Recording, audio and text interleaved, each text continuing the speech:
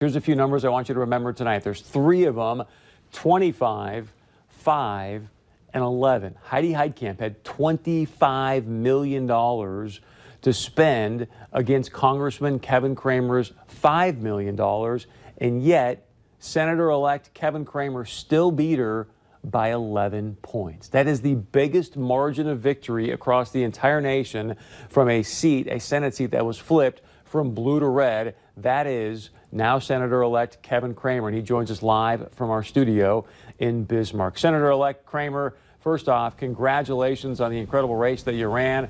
What I want to know from you is how you feeling? When did you first know that, hey, I am now going to be a U.S. Senator, and what emotion came over you? You know, it's interesting, Chris. First of all, thanks for the opportunity, and thanks for the congratulations. You know, I don't know when it first came over me or when I first realized it. I will tell you, I went into the evening pretty confident. If you were to believe our numbers, our own polling, which, you know, if you don't, you probably should fire your pollster. You know, what happened was exactly what was scripted to happen. And it's, you know, it's been several weeks that it's looked this way.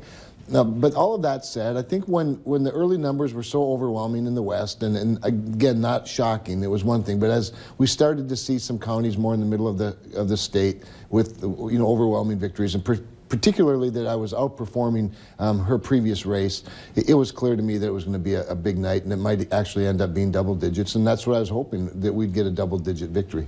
Yeah, it was pretty early. We saw Griggs County flip, and I thought, okay, this could be a good sign for now Senator-elect Kevin Cramer. I know you had a chance to visit with, you know, Senate Majority Leader Mitch McConnell, Vice President Mike Pence, as well as POTUS, President Donald Trump. I want to know, how was that conversation? Knowing that he had to talk you into this race and things of that nature, what went on in that conversation last night with President Trump?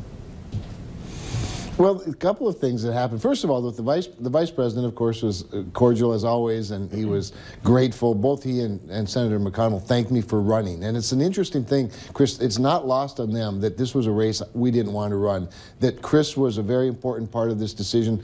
All of them told me to thank Chris. In fact, both Vice President Pence and President Trump asked to talk to Chris, and they talked to Chris as well, realizing that this was a family decision and that there's a lot of sacrifice that goes into this.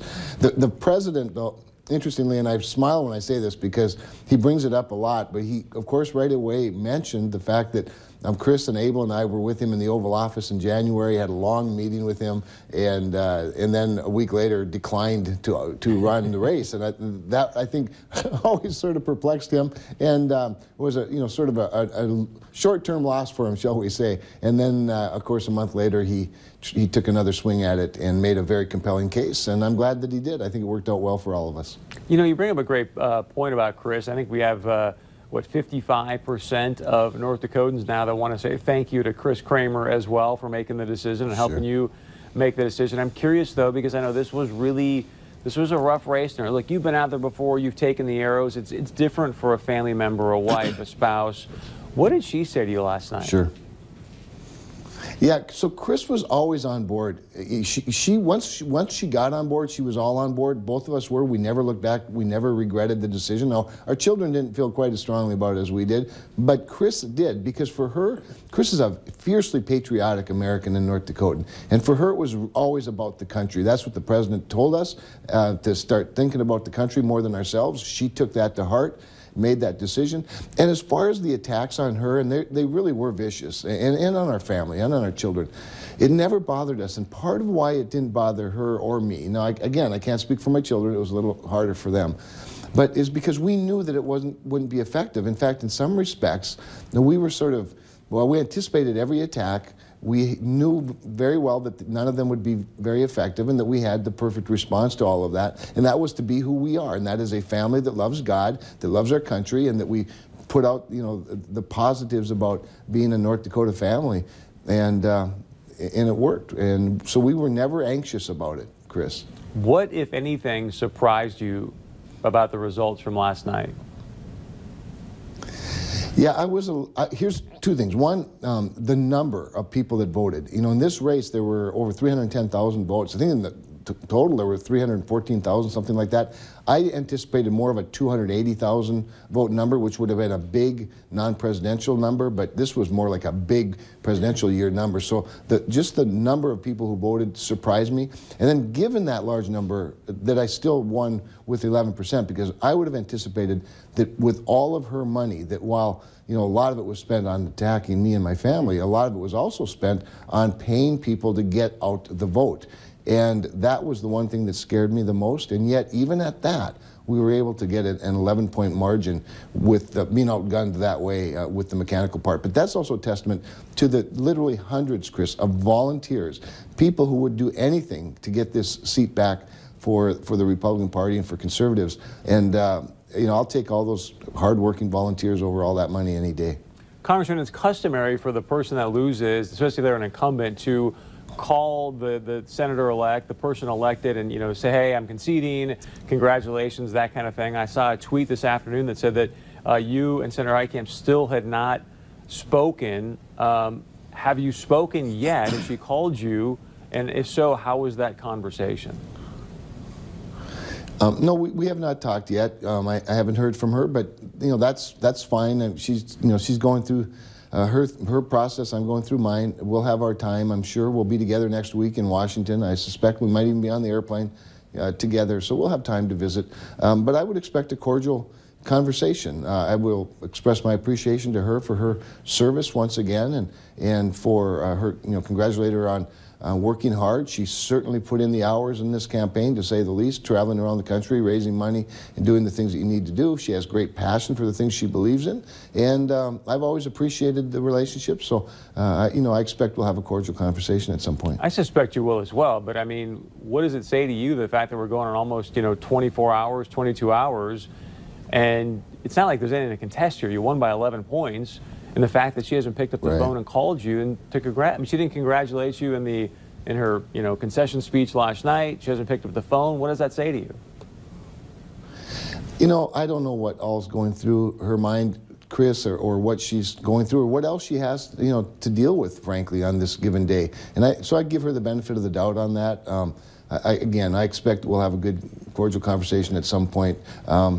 She'll get around to it, I have no doubt. She's got a lot of other people to thank as well, I'm sure, and she wants to make sure she gets all that done. All right, a few more things, Senator-elect. I know you're not feeling that great, but winning by 11 points, as I said here in my open, you had the largest margin of victory for any seat that went from blue to red. I presume that gives you some clout with Leader McConnell, President Trump. What kind of committees are you going to request to be on? Sure. Well, there's a few of them that I have an interest in, and I want to be sensitive to to the needs of the state, of course. Also want to be able to complement what Senator Hoeven is doing and the committees he's on, and of course we don't know yet whether he'll change any committees. So I'll work closely with him so that we have complementary committee assignments. But one that interests me a great deal is the Environment and Public Works. It's most like what I do now on the Energy and Commerce Committee, where I serve on the Environment Subcommittee. It deals a lot with obviously public lands, public waters, energy policy, environmental policy, agriculture policy as it relates to land and water. And Senator Hoeven, of course, being on the Energy Committee, it would be a nice, I think, dovetail with him. Obviously, I have interest in our air bases and military affairs. That would be interesting to me. Certainly agriculture and Indian affairs, I have a great interest in both, and I think North Dakotans do as well. But again, I'll double up with Senator Hoeven where it makes sense, but probably look to be complementary as much as we can as well. All right, I want to relish in your election results last night. Now let's get down to business. Your reaction to Jeff Sessions resigning? Well, I think we all anticipated that would happen after the midterms. I didn't anticipate it would happen within hours after the midterms necessarily, but Donald Trump's a transactional guy. He doesn't screw around, right? And so I don't think anybody should be shocked by it.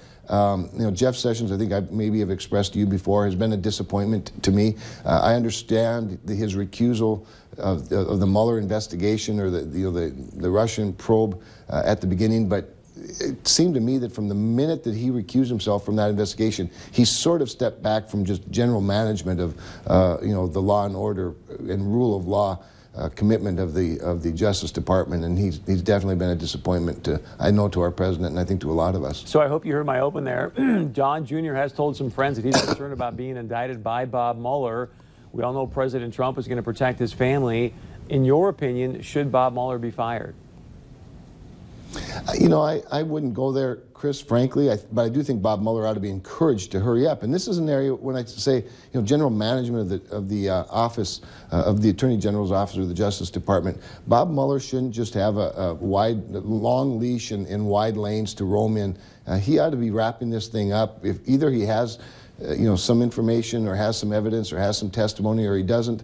I will tell you that I've been very suspicious for a long time over the premise of the Mueller investigation. I think we all should be, given that what we've learned about the dossier and its origins and who paid for it and the fact that a lot of that information is made up and then that it was used to get warrants. I mean, all of that has to be looked into. And my hope would be that the next leader of the Justice Department would take a hard look at that. They don't have to involve themselves in the Russian investigation, but they ought to do a good investigation of themselves and to make sure that everything's on the up and up. But I think it's time for Bob Mueller to hurry up and wrap this thing up. Last question, sir. Now being a U.S. Senator, you're going to be in the confirmation business as well. If you had a magic wand, who would you like to be? Who would you like to see be the next Attorney General? You know, I was thinking about that when I saw the news of Attorney General Sessions stepping down, and I can't say that I have anybody in mind personally. I think that you need to have somebody, though, that's obviously a strong leader. I think Jeff Sessions was a strong senator, but being a senator, being a legislator isn't the same as running an office. I mean, personally, if I could pick somebody, I suppose Trey Gowdy would be my first pick. He's a man of incredible integrity, great wisdom, tremendous experience, loyal to the Constitution of the United States and in this great country. I think Trey would be a great one. I don't know whether he's under consideration or not, but if I could pick, it'd be Trey Gowdy. Senator-elect Kevin Cramer, thanks for the time, sir. Get healthy. Look forward to talking to you again soon. All right, thanks, Chris. Congratulations. I mean, huge victory there for Senator-elect Kevin Cramer. Again, 11 points he won by the biggest margin of victory last night in a race that flipped from blue to red. So